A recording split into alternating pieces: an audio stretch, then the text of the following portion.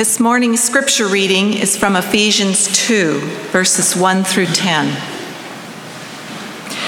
As for you were dead in your transgressions and sins, in which you used to live, when you followed the ways of this world and of the ruler of the kingdom of the air, the Spirit, who is now at work in those who are disobedient. All of us also lived among them at one time, gratifying the cravings of our flesh and following its desires and thoughts. Like the rest, we were by nature deserving of wrath. But because of his great love for us, God, who is rich in mercy, made us alive with Christ even when we were dead in transgressions. It is by grace you have been saved. And God raised us up with Christ and seated us with him in the heavenly realms in Christ Jesus, in order that in the coming ages he might show the incomparable riches of his grace, expressed in his kindness to us in Christ Jesus. For it is by grace you have been saved, through faith.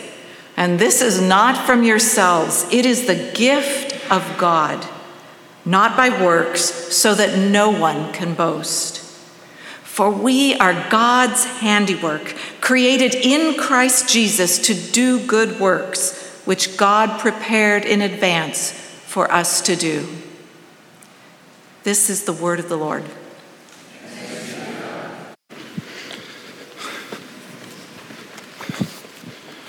Well, good morning. So I've got an opening question for you today that you probably won't hear in any other church in America. Maybe, I can't say that. But here's the question. Are you ready for the zombie apocalypse? You didn't expect that, did you? You did not expect that question. But I raise it up now. I don't believe there's going to be a zombie apocalypse, but anyone who's been around pop culture recently has noticed there's been more about zombies lately. Have you noticed? There's been a lot of movies about zombies and TV shows about zombies. We had World War Z with Brad Pitt, I Am Legend with Will Smith, and we have TV shows like Z Nation and The Walking Dead. There was even a romantic comedy called Warm Bodies that came out recently about zombie love, I guess, and so forth. What did I miss? I know some of you all watch it. Come on. Get a witness here. Anybody, any other zombie entertainment that I missed, right? What's that? There's a video game called Plants vs. Zombies video game. Yeah, all these things. So what's that? Any more? It's right. You guys. Oh, Santa Clarita Diet. Yeah, let's come back to that in just a minute, right? So my question is about the zombie but the great thing about Seattle traffic is you get to sit in traffic and read bumper stickers, right? I like this one. This is one of my favorite I came across recently here. I think I saw this in Seattle. It says, "My zombie family ate your stick family." So I thought about that I just got a chuckle because sometimes you just got to sit in your car waiting for the bridge to come down and have a chuckle, right? But this, one of my a pastor friend of mine who Presbyterian pastor, probably explains a lot. He said, "Matt, you got to watch this show called The Walking Dead." And I thought, it's about zombies. I'm not really into zombie stuff, but he said, "No, you got to watch this show because it's more than just about zombies." So I watched the show, and the great thing about Netflix today is you can go through all of them, right? And you can sit down on a whole weekend and go through all the seasons, everything. So it is more about than just zombies. It's actually about what do you do? How do you live your life in a world where there's no authority? How do you live your life morally, and what are the moral decisions you're going to make when there's no authority anymore? When you are the authority, when there is no other authority. And so there's all these moral dilemmas that they encounter in this zombie apocalypse, so to speak. But one of the moral questions they have to wrestle with, and this gets back to the Santa Clarita Diet, which is in California, right? In California? Can I get, okay. All right. Anyway, I digress. But here's the question. What do you do when your family member becomes a zombie? Like, what do you do? The zombie life is you're infected with this virus and you can't change. And so what do you do when your family member becomes a zombie? That's one of the moral dilemmas. Like, what do? Do you let them continue to live their zombie life and just accept that they're a zombie, right? Or do you put them out of their mercy? You know, do you get them off the planet, right? Just put them to their ultimate death and let them be freed from their zombie life? Or do you hold them captive or somehow maintain their zombie life until a cure can be found for the virus, right? And you wait and you try and hold on to them and somehow contain them and don't let anybody hurt them, but kind of protect them. But at the same time, you're kind of waiting for the cure to come, right? So that's a moral dilemma, right? What do you do when your family member becomes a zombie? Like I said, probably no other church in America is asking this question. And you're sitting here going, what is he talking about? It will all make sense when we look at the scripture. Now, let's take a look at what Paul describes in chapter 2. What does he say?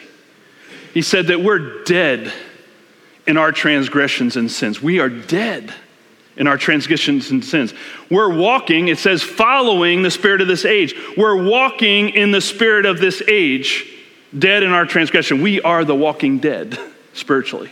See where I'm going now? Now you with me? Can I get an amen from the church? And look, the other thing is that we're craving. We are craving the desires of the flesh. Zombies crave the flesh, right? That's the thing. And I think in this whole idea around zombies in our culture and these things, is part of it is it's really revealing that we are the walking dead spiritually. And that's what Paul is saying, that you and I, we're dead, spiritually dead.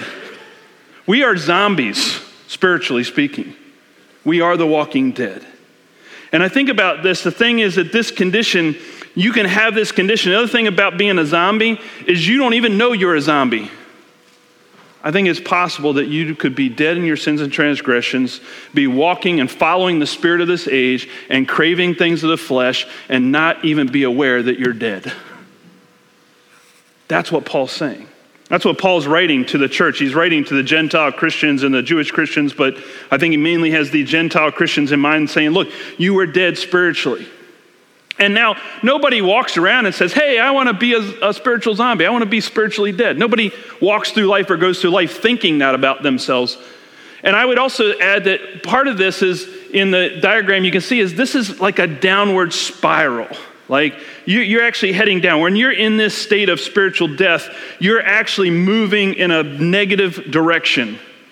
You're actually spiraling. And part of what the problem with what I think we miss about, and I think a society misunderstands about sin and transgressions, is that it's a cumulative effect. I mean, nobody says, hey, I'm going to become an alcoholic. Nobody wakes up and decides, hey, that's what I want for my life, right? It's a cumulative effect.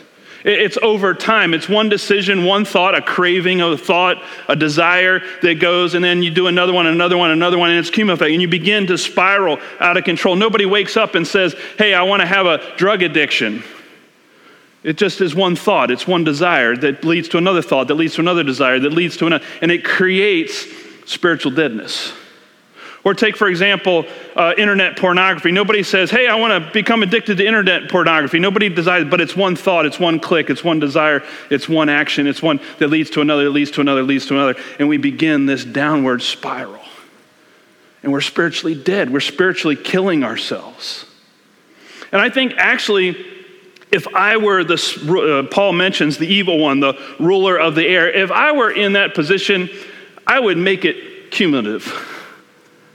I would want people not to even be aware that it was happening, because that's exactly what's happening in our culture. You think about this, C.S. Lewis wrote a book called The Screwtape Letters, and it's an imaginative look. We're going to move from, we're moving from zombies to demons right now, so just to stay with the theme. And so he writes in this book and he says, look, I'm going to take this imaginary look at what it would look like for demons to have a discussion about how to lead people away from God. And so Screwtape is the uncle, and he's mentoring the younger demon. His name is Wormwood, who's this nephew and this younger demon. He's mentoring this demon about how to handle his client, this person, this man that he's trying to keep away from God and keep in spiritual death. And he says this. He says, the only thing that matters is the extent to which you separate the man from the enemy, which is God. It does not matter how small the sins are, provided that their cumulative effect is to edge the man away from the light and out into nothing. Out into nothing. Oh, isn't that, can you see it today? In the spirit of our age, our postmodern age, where is it heading? Where is it leading us? Nothing. No meaning, no purpose. In fact, where we're headed, if I follow the line of thought and the philosophy and the way of thinking and the thoughts of our walking dead life, if I follow that all the way out, the end result is 325 million dead gods in our nation. Everybody their own God, spiritually dead. That's where that takes us in the end. Follow the train of thought. Think about it. If you don't believe me, just play it out in your mind. Where does that lead us? Where does the spirit of our age take us? That's where it goes. That's where the spirit of this age will lead us and take us. So that's one thing to be aware. This is cumulative. It's a process. It's over time. We're becoming more and more, we can become more and more spiritually dead and not even be aware of it. The other thing is that we have to keep in mind, though, as we sit here and think about this, is that we all participate in it. I can't say I'm out and you're in. I'm not as you see what I'm saying? We're all participants in the spirit of our age. We're all participants in this cumulative effect. We've all experienced this in our own life. We all have our own cravings and desires and thoughts that we struggle with, where you can't say, hey, I'm better than you. We're not. We're all participating in the zombie life. Anybody feel like a zombie sometimes? Sometimes I do. Sometimes my cravings get the best of me. Sometimes I feel like I'm moving away from God rather than closer to God. I don't think that's what God desires for any of us. And when you read Paul, you always want to read for the but. We said that in the prayer room earlier. Look for Paul's big but. I say that because you'll remember it. And I really want to sing a song right now, but I'm not going to do it. Too much pop culture here, sorry. But you look at the but, and here's the memory verse in it. So you got this spiritual, we're participants in the walking dead in this world, and then Paul's but. And this is the memory verse for this week. So let's read this verse together. Let's all read it out loud together. The memory verse, maybe? Yeah, there we go. But because of his great love for us, God, who is rich in mercy, made us alive with Christ, even when we were dead in transgressions. It is by grace you have been saved. You get that? Right? You were dead, but in Christ you are made alive. So think about this. What happened was that God's love for us, God's love was moving this, that we deserved, it said in the text, we deserve wrath. And here's the beautiful thing. A lot of people think God's this judgmental, wrathful God. But when God came across the decision, what do I do with a family member who becomes the walking dead, spiritually dead? What did God do? He didn't send a wrath. He didn't say, yeah, we're done.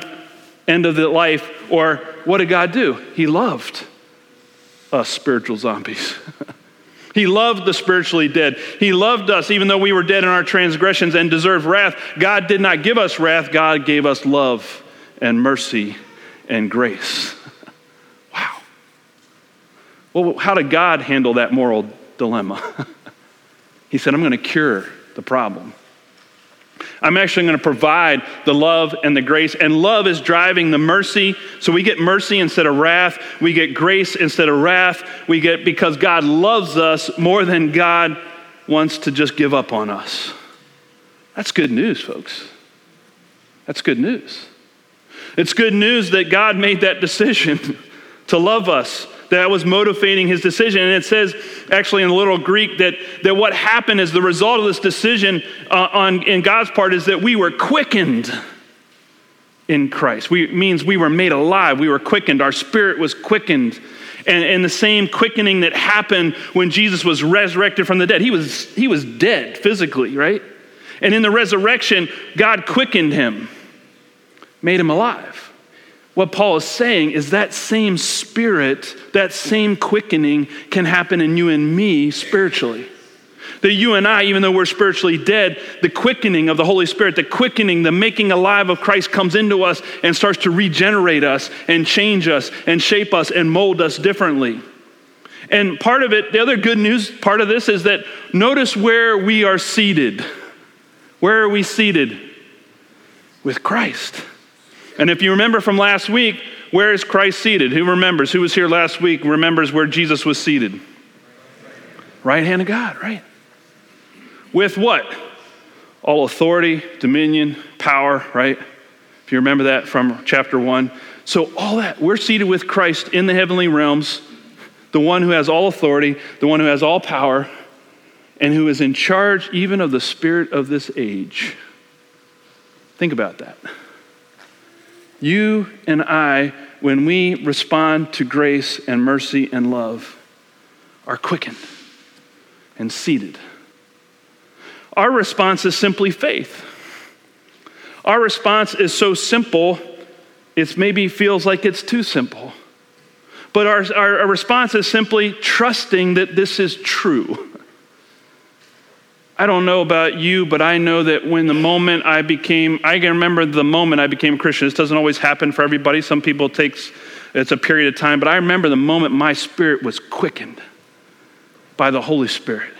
And I responded and what did I respond to? I responded to God's love and mercy and grace in my life.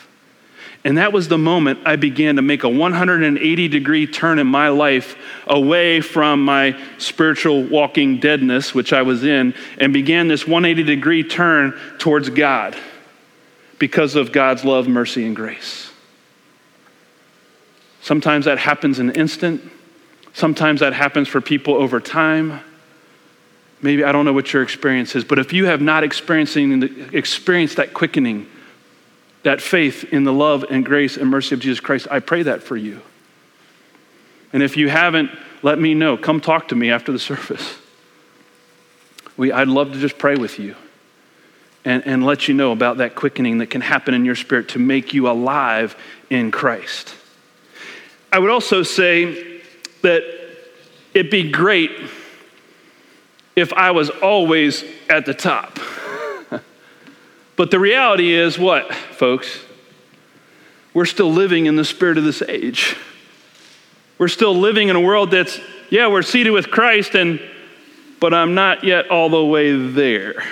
You with me there? You know, I'm with Paul here. I know the good I ought to do, but for some reason I just can't do it. And so I would also say that even as sin and transgressions and listening and walking in the spirit of this age can lead us in a different direction, also being made alive, and as a cumulative effect, the same is true with being made alive in Christ. I still have to participate in that process. And so as I participate in that process, there's actually, it's a process. It's not something, again, I don't wake up one day and I get a halo and I'm a saint. I'm in the process of becoming a saint. Now I want to read this last verse to you in Ephesians chapter 2. It's one of my favorite verses. It's not our memory verse, but it is one of my favorite. And I'm actually going to read it to you out of the NLT. We've been reading the NLT. If you remember last week, I talked about reading and studying scripture in multiple translations to get different understandings and meanings and context. So here's what it says in the NLT. For we are God's, and here's the key word, masterpiece. He has created us anew in Christ Jesus so we can do the good things he planned for us long ago. You see that? The original plan was for us to do good things, not to give in to sin and transgressions and those things, but to do good things and live this life and be made alive in Christ. That was God's original intent and purpose for our lives. I love this idea, though, that you And I hope you get, if nothing else today, get this. You're a masterpiece. You are loved by God. You matter to God. God values you. And God looks at you and God sees a masterpiece in the making. Still under work. You know, the canvas is not full yet. The whole piece is not finished. You're still in process. I'm still in process. God is in the process of painting the masterpiece of our lives, corporately, individually. You know, I had the opportunity to travel to Rome and go to the Vatican. And the Vatican Museum has one of the biggest collections of art in the world. And I saw the Sistine Chapel, right? And I thought that was okay. I love the story behind it. Oh, that's another sermon. But my favorite piece in the Vatican is this piece here on the screen. Pietà, pity. It is a sculpture by Michelangelo of the mother of Jesus, Mary, holding Jesus, the dead, spiritually dead and physically dead body of Jesus. And that's why it's called Pity. Right after his crucifixion, after they took him down off the cross. I took art history in college. Did anybody else do that? Sat in a room, in the dark room, watching slides. I'm not a big art history guy, but that hit me. When you see truly great art, I'm not talking about some of the stuff we see today, but you look at that and it's inspirational. The detail, the workmanship. Michelangelo took him almost 2 years to do this. He was age 22 when he did this. This was early in his art career. The other thing about this is that, so you can see the giftedness of this man, right? This person. The other thing is this is the only signed piece by Michelangelo of all his works. One signed piece. And it's this one signed. Now, I had to dig a little deeper to see, how do you create this without a digital 3D printer? How do you do this? It's a process. The first thing Michelangelo probably did was he sketched it on paper. The next thing he did was he made a terracotta model of this sculpture. After the terracotta model, he used the terracotta model to create a wax model. Then after he had the wax model and was able to get all the detail in the wax model, which is much easier to work with than granite or marble, this is made of marble. He then took the wax model and put it in a box. And what he would have done was he would have filled that box with the model in it up full of water, the same size as the marble slab. And then what Michelangelo would do so that he could sculpt the marble slab, he would then have sketched out on the outside of the marble slab the rough sketch of this. And then he would have gone over to the box with the water in it and the model in it, and he would dip out some of the water so that the water level would lower, and then you would just see like the top of Mary's head. And he would begin to sculpt that. And then after he was done moving, and he would take some more water out, and he would lower it, and then you could get down to here, and he would sculpt some more. And then he would lower the water again, and he would sculpt some more. And he would lower the water again and sculpt some more with chisels and hammers. Right? It was a process. I think about that. That's exactly how God works in my life. That I think I'm doing pretty good, and then God lowers the water table, and I reveal something else. Oh yeah, I got to work on that, right? Yeah, I'm supposed to be, but what is the image that God is looking at, right? What is the model that God is looking at as God is carving and shaping the image in me? What's the model? Jesus, right? That God's looking at Christ, whom I'm seated with, that God sees me and God sees Christ in me. Just as Michelangelo looked at that marble, he didn't see a marble slab. He saw this in the marble slab. That marble slab had no life. It was just a slab. But what he was able to do was look beyond the slab and look to see the image within. God looks at you and me like an artist. God doesn't see just a slab of marble. God sees the image of Christ in you and me. And God is looking to do things in our lives to help that image emerge because we are being made alive in Christ. That's the process. Have you experienced that? And as God reveals it to us, we've got to actually then allow the chisel to happen. We have to allow the sculptor to be sculpting. We have to allow the potter to throw the pot and to mold the clay. We have to do what? Allow it. Participate in it. Not rebel against it. I can imagine carving marble's probably hard to do. I imagine carving people is hard to do too, from God's point of view. They're hard. They're stiff-necked, called in the Old Testament. The chisel bounces off of them when it hits sometimes. But I hope you get this good view of how God sees you.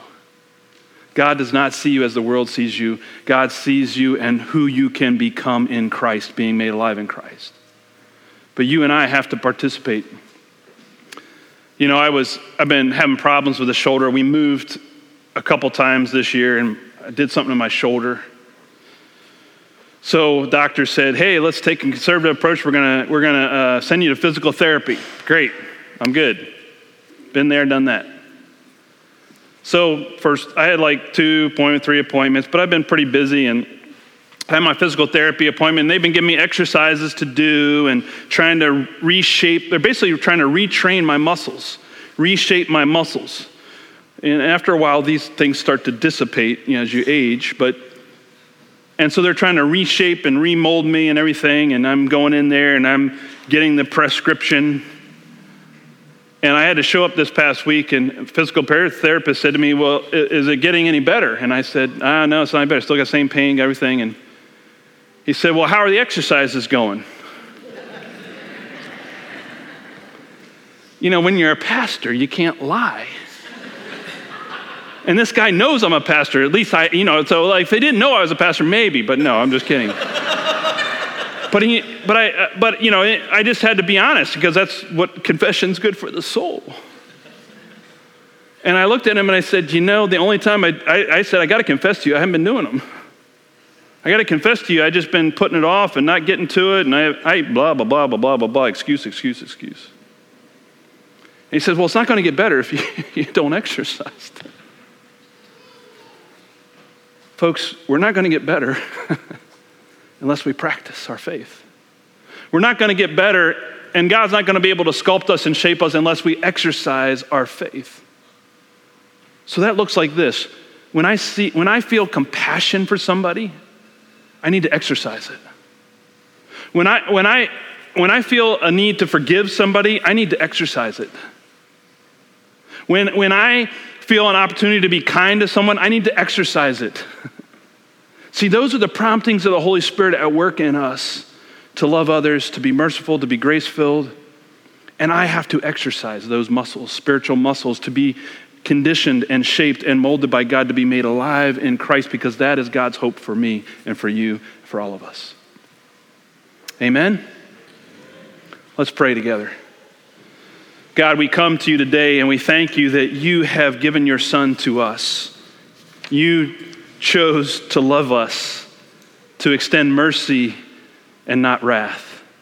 You chose to lavish grace upon us and seat us at the right hand with Christ. And God, you gave us all these things. You blessed us so much that even while we were dead, you made us alive. And God, we long for that image of Christ to come out in us, especially in this world that is broken and hurting and struggling and divisive. We long for someone who can give us a bigger picture. We long for the image to be able to see people as you see them, not as slabs of marble, but as possible Christs in this world. Each of us, redeemed by this blood, redeemed by this grace. And I pray that if there's anyone here today that's not felt or sensed or known that quickening of your grace of being made alive in Christ, I pray, God, that you would send your Holy Spirit into their lives today, that you would quicken them today to respond, to have faith, that you want to make them alive again. And God, we thank you that you have given us this table that we come to every week, this table that we show up at every week, and you remind us that your grace is real. It's not a fantasy. You remind us through your body and your blood that these symbols, that they remind us of your love poured out for us in Jesus Christ, the forgiveness of sins, redemption, life change, restoration, being made alive. And so, God, we pray and invite your Holy Spirit to be poured out upon us and upon these gifts of bread and cup, so that when we leave here this morning, we leave this place, we can be the hands and feet of Jesus Christ in this world, helping other spiritually dead people know of your love for them. And so, Lord, pour out your Holy Spirit and on these gifts of bread and cup. And we pray together today as you've taught all your followers to pray throughout the centuries. Our Father, who art in heaven, hallowed be thy name. Thy kingdom come, thy will be done, on earth as it is in heaven. Give us this day our daily bread, and forgive us our debts as we forgive our debtors. And lead us not to temptation, but deliver us from evil. For thine is the kingdom and the power and the glory forever. Amen.